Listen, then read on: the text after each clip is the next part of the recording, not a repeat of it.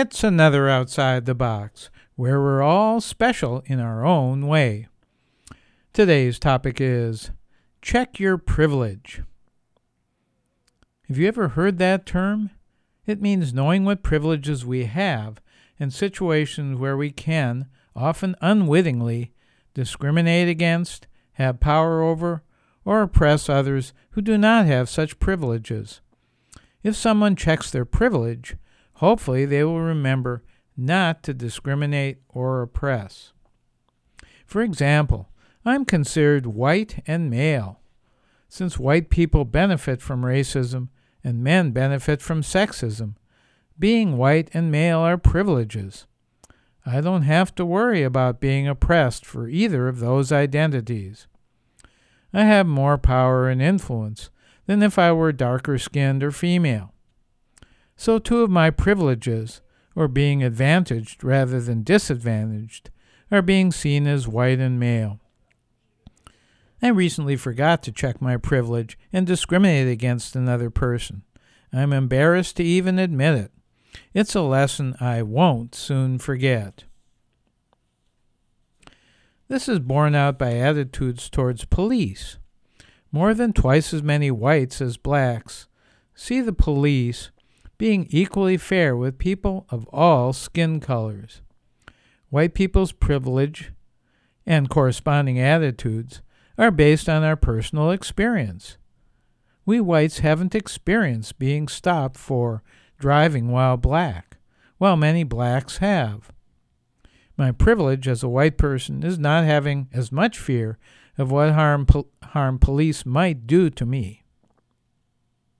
When I have a privilege that someone else does not have, it can be a form of blindness. I need to recognize that we have different experiences and understandings that need to be honored and respected.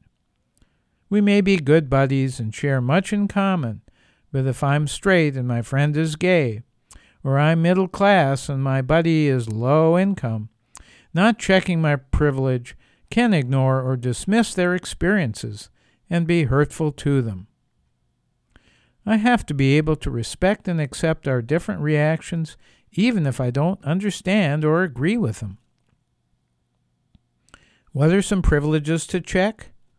Being white, male, physically and mentally able-bodied, cisgendered, Christian, and middle or wealthy class.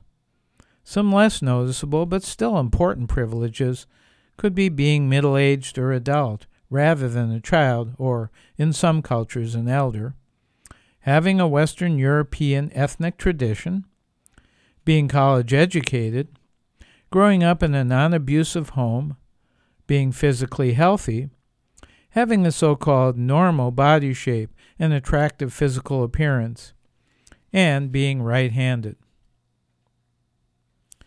Are there parts of me that are not privileged? Yes, some, but what's most important is my knowing where I am privileged, because most of us, myself included, often take those for granted and don't realize that many others do not have them.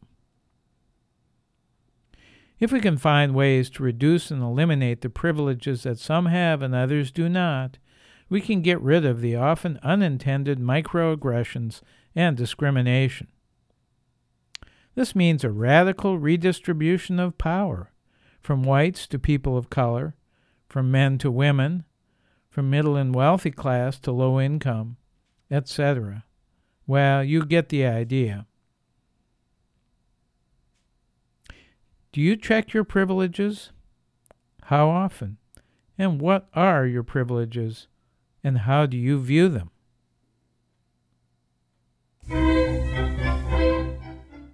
I'm Larry Dansinger, making a list of my privileges and hoping you'll do the same.